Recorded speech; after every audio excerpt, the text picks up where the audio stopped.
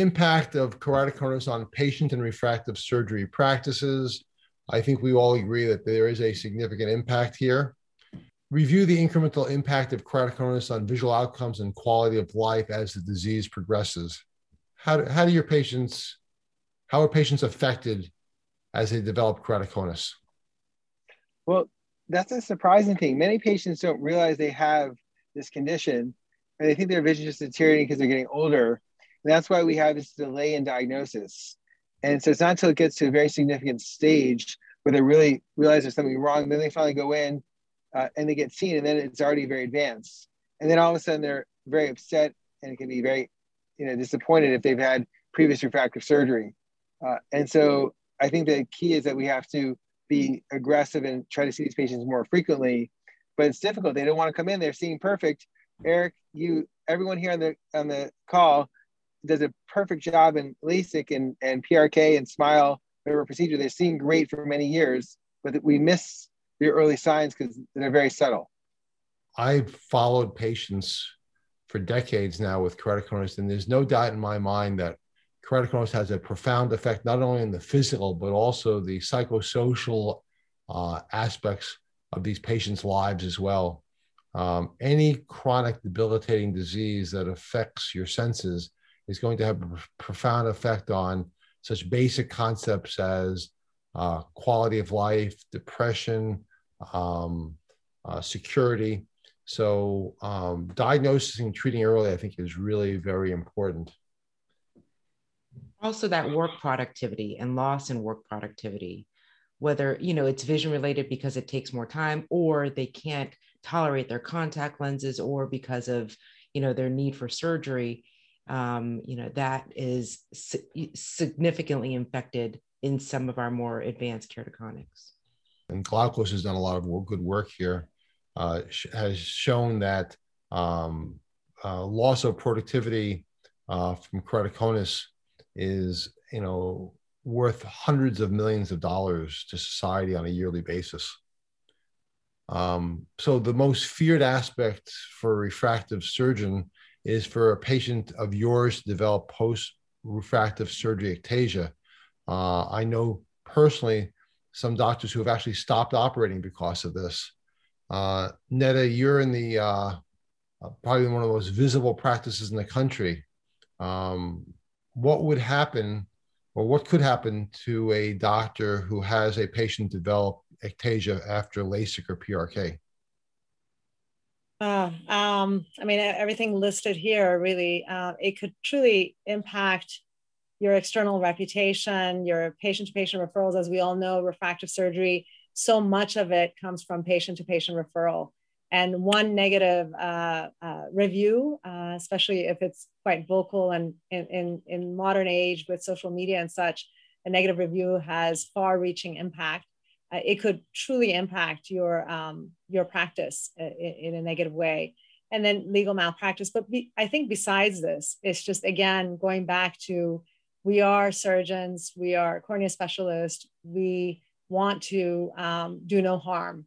And, putting these external issues and burdens aside, the internal burden, as you said, there are surgeons who stop doing surgery if they have a patient who develops ectasia, because it is iatrogenic. And especially if you look back and look at the assessment one did prior to the refractive surgery and find maybe a questionable finding, it's heart-wrenching when you see that you have caused that in the patient. Thank goodness for collagen cross-linking, it helps, but you've taken a patient who is correctable to 20/20 or better with simple contact lenses and glasses, and by not being able to pick up that risk factor accurately enough, your refractive surgery could potentially cause loss of best corrected vision in this patient. That's tough to live with.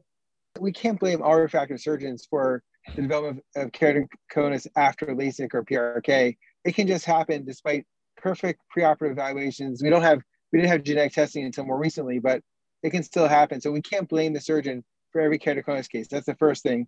And second of all, if we catch it early, they may end up with best corrected visual acuity of 20/20, just a mild refractive error. So the key is we want to follow our patients continuously, not let them go away and come back later. But I just don't want us to blame the refractive surgeons if a patient gets ectasia, because it's not necessarily their fault.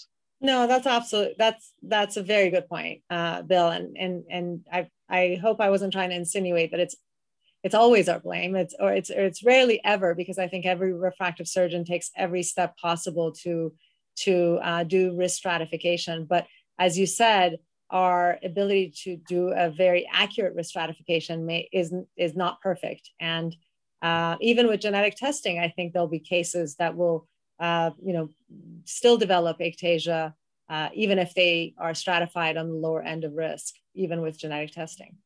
The reasonableness of patients obviously varies, but I've been there, done that. I've had patients who have developed corneal ectasia after refractive surgery, and of course the first thing I do is go back and look at the pre-op exams, right, and make what did I miss? And if I with the patient sitting there, I go back and look at the pre-op exam, and if the topography is totally normal and the wavefront analysis is all totally normal and the pachymetry is totally normal and refraction and the IS ratio and yada yada yada, everything's totally normal, then it's a fairly much easier discussion with the patient. And if on top of that I had a normal genetic test, that would be even nicer.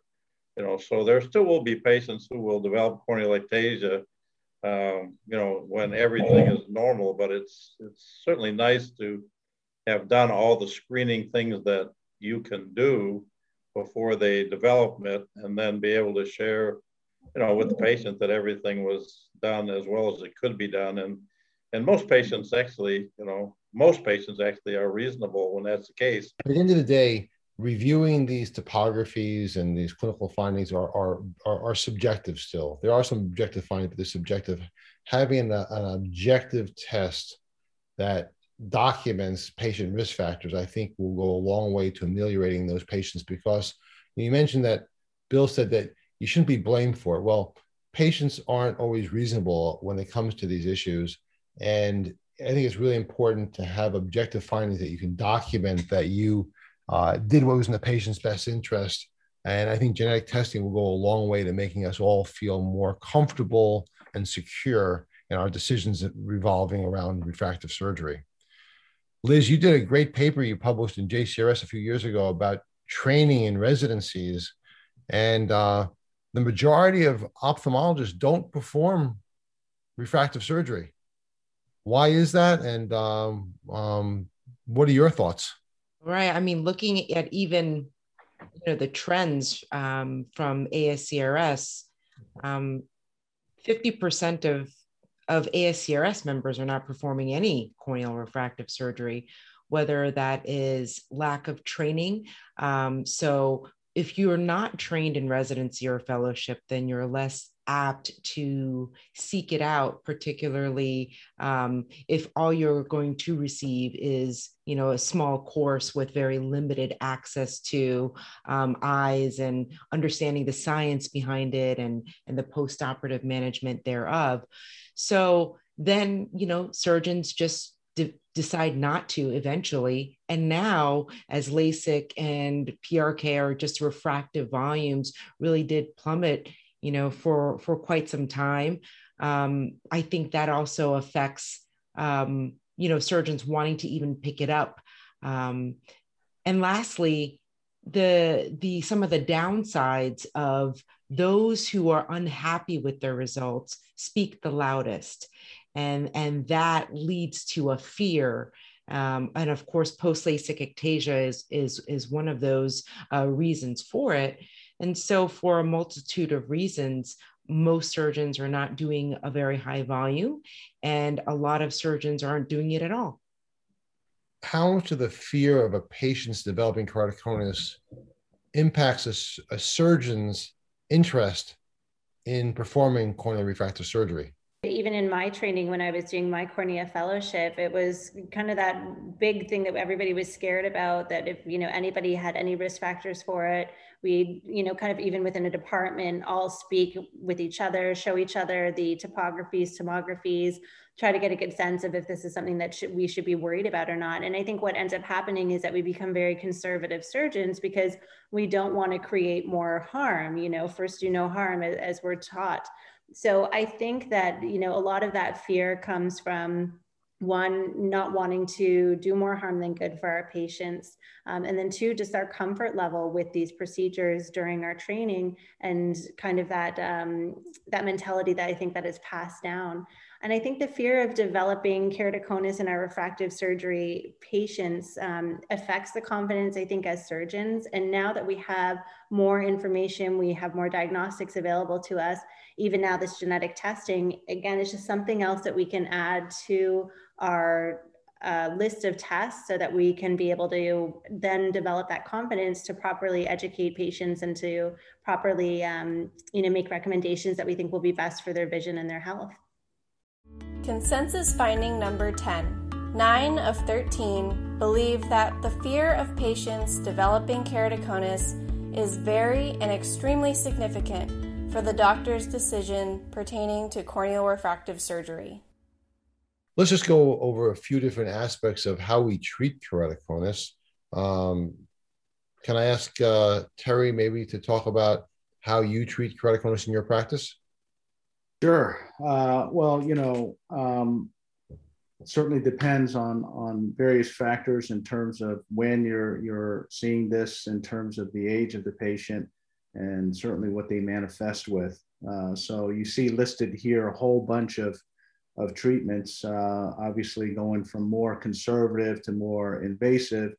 You certainly can put these patients in glasses, contacts. We have a whole host of now specialty lenses for keratoconus, including scleral lenses that have really helped these patients to see.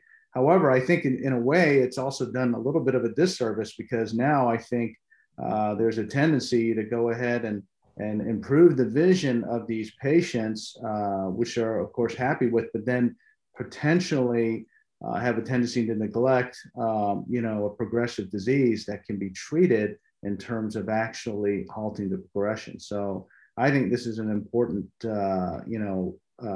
awareness step here to make sure you actually treat the underlying disease first in terms of halting the progression before you go on to fitting them with glasses, contact lenses, etc.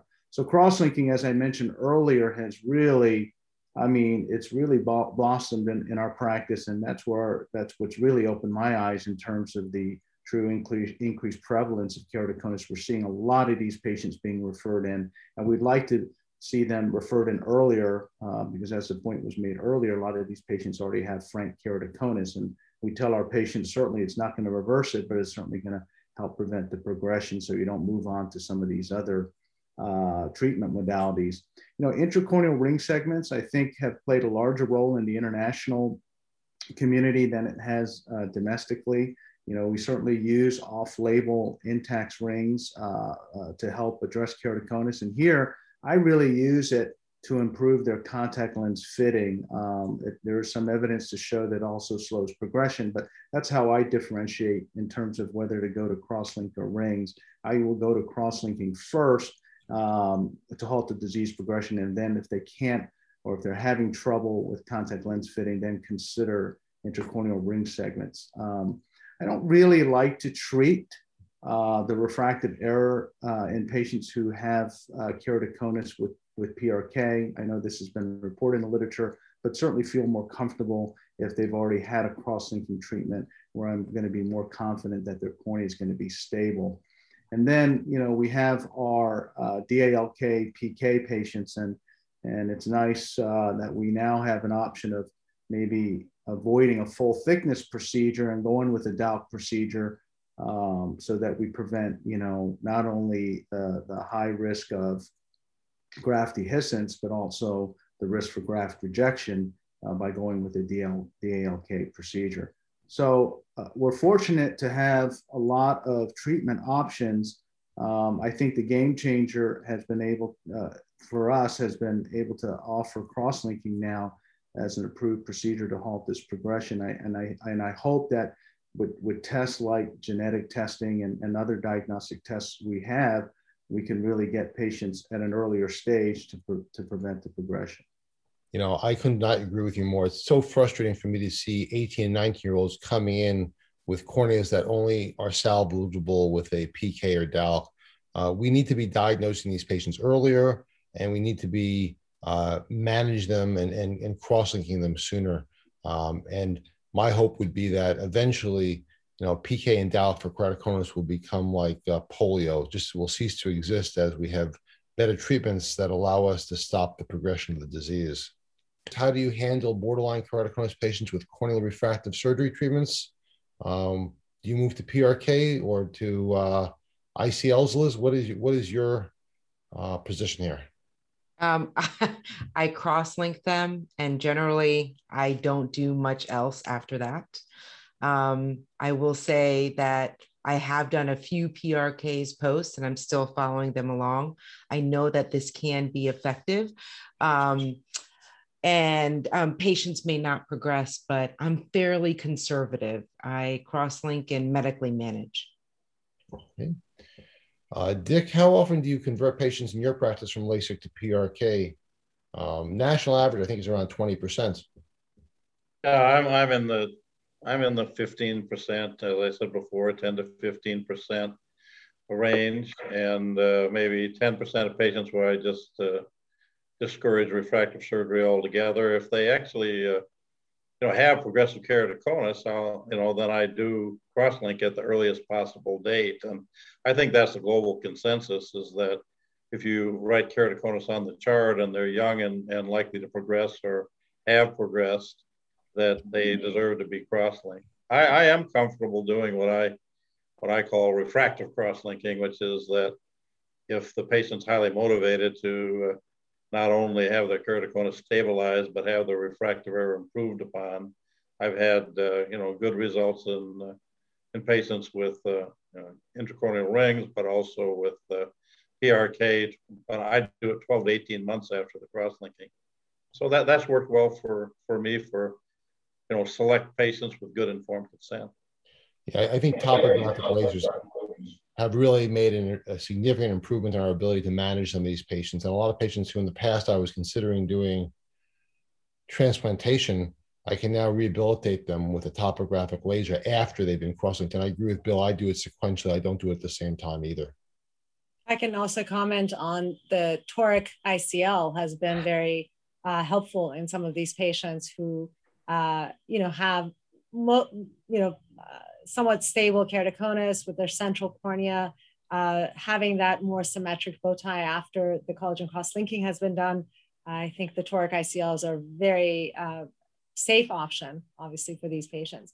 I, like Liz, don't like to do PRK on patients who have keratoconus unless they're older and have demonstrated stability, simply because it's unpredictable. And the cornea is telling us that it's unstable, and touching that cornea in any way. And we know even a very peripheral limbal relaxing incision can destabilize these corneas. It's hard to imagine that PRK, won't potentially destabilize them. But Neda, it depends on the level of keratoconus. If they're mild and they now look pretty regular because the crossings improve the corneal shape, and it's a small correction of -2, -3, I think PRK is very safe in that group, and you're going to still follow them along and consider repeating cross-linking if they were to progress. I'm not talking about, I think we're not talking about patients that have, severe keratoconus with thin corneas. We're talking about more mild cases that are catching early, cross-linking, they're stable, they improve a little bit. It's a small group that can benefit, which is a very small percent, but they're definitely that group. But but Bill, if it's like a 21-year-old, it's obviously not every patient. It's hard to do the risk stratification. I think age has a lot to do with it. As you said, the degree of keratoconus, how progressive it has been, and now with genetic testing, having more of that information. I think we all agree that patients who are keratoconus suspects, we really don't like to do corneal refractive surgery on them. LASIK or PRK unless they've been cross-linked previously. And how often do you think patients are not being referred to you because the referring doctor has ectasia concerns? It depends on your practice. If you're more of like everyone here performs cross-linking, so we're going to get those referrals, whether it's for refractive surgery or cross-linking. But if you're a LASIK center and you don't really offer cross-linking, those patients will get diverted away from the practice to a cross-linking center. So I think that can happen. So I think the optometrist or ophthalmologist that is identifying this is going to try to decide who's a good candidate, who's not, and figure out who to refer to. Along those lines, I mean, one thing that I'd like to say is it's great where it's a community like Miami or New York City where there's so much education of the community ODs that's happening, but that's not happening everywhere. So we're getting these patients for referrals for potential cross-linking when they've already kind of demonstrated progression, where they're no longer best correctable in glasses, where they require something more rigid or like a hybrid, so some kind of therapeutic contact lens. Those are the patients that need to be referred in earlier the better, if that makes sense, or they're requiring changes because their fit's not right. All of those are subtle symptoms that they are progressing in their keratoconus, even if curvature isn't demonstrating it because their curvature has been masked. I think a lot of optometrists who aren't completely comfortable with refractive corneal surgery are telling my patients sometimes to wait until they're 30 years old to have laser surgery because they're worried about them developing ectasia. Having a genetic marker that allowed us to quantitate the risk for these patients, I think convince a lot of referring doctors that it's okay to have refractive surgery at an earlier age because the patient does not have significant risk for developing ectatic disease. Kind of an important patient group is the patient that becomes contact lens intolerant, and that's a broad definition, but there are roughly 3 million patients, 6 million eyes a year that put their contact lenses in the drawer every year, and most of them, for one reason or another, don't actually get offered the option of refractive surgery. I don't know whether genetic testing will change that, but that it would be nice if it did, so that those patients would be given an alternative rather than going back to spectacles. Consensus finding number 11. 9 of 13 believe that the average corneal refractive surgery candidate is not at all informed about keratoconus and related risk factors. So as we recognize, keratoconus is not that orphan disease of 1 in 2,000. The incidence can be extremely common, upwards of 1 in 5 patients that we're seeing, which is unlikely, but we do have a very diverse population in the US. With that being said, the understanding of it is becoming better, but it has very severe implications, and now we have treatments for it, particularly with cross-linking. And then the diagnostic side of it, having better insight can help to guide our decisions, and diagnosing earlier can help us treat our patients earlier as well. I am so excited that in ophthalmology, one of the things that has been really missing in our field has been genetic testing. And my background is genetic or microbiology and molecular genetics. And I remember coming into ophthalmology and really wondering, when is this going to become a bigger part of our field? And I think there is no question that keratoconus is one that's most understood as far as its genetic background and genetic links.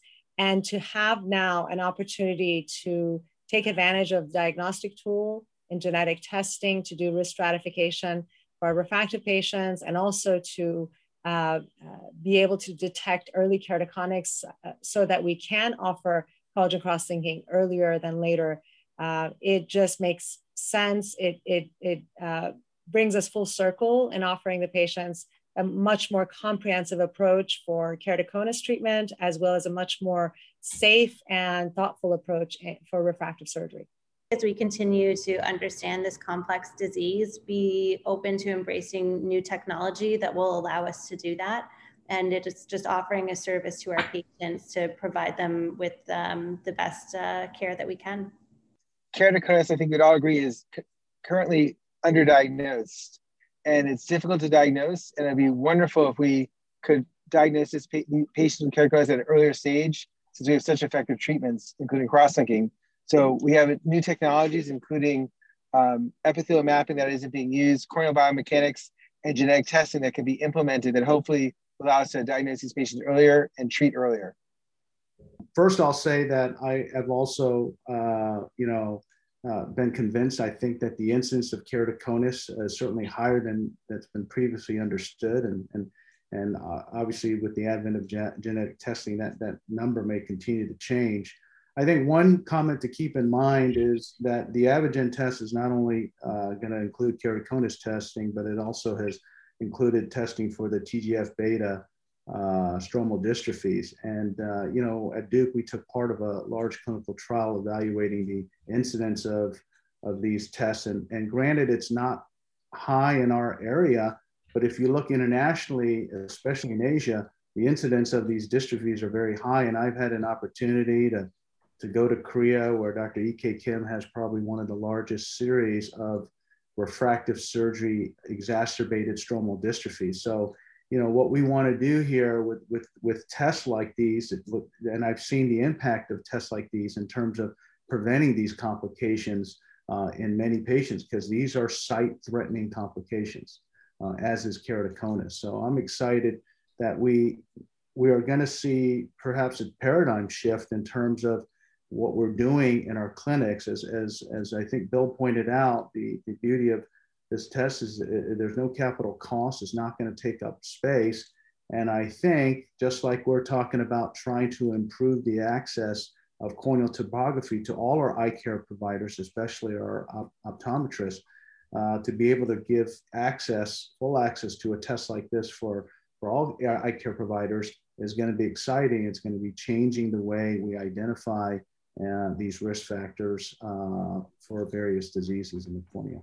Genetic testing has lagged a little bit in ophthalmology as far as its application and usefulness. And I think a lot of us thought retina might lead here, but it may well turn out that the cornea and corneal refractive surgeon may actually be the person who can first really take good advantage of genetic testing and apply it in a meaningful fashion and impact, our therapeutic recommendations and treatment patterns. So I'm kind of excited to see genetic testing, get a toehold into ophthalmology, and I'm even more excited that it may be we corneal surgeons who kind of lead that effort.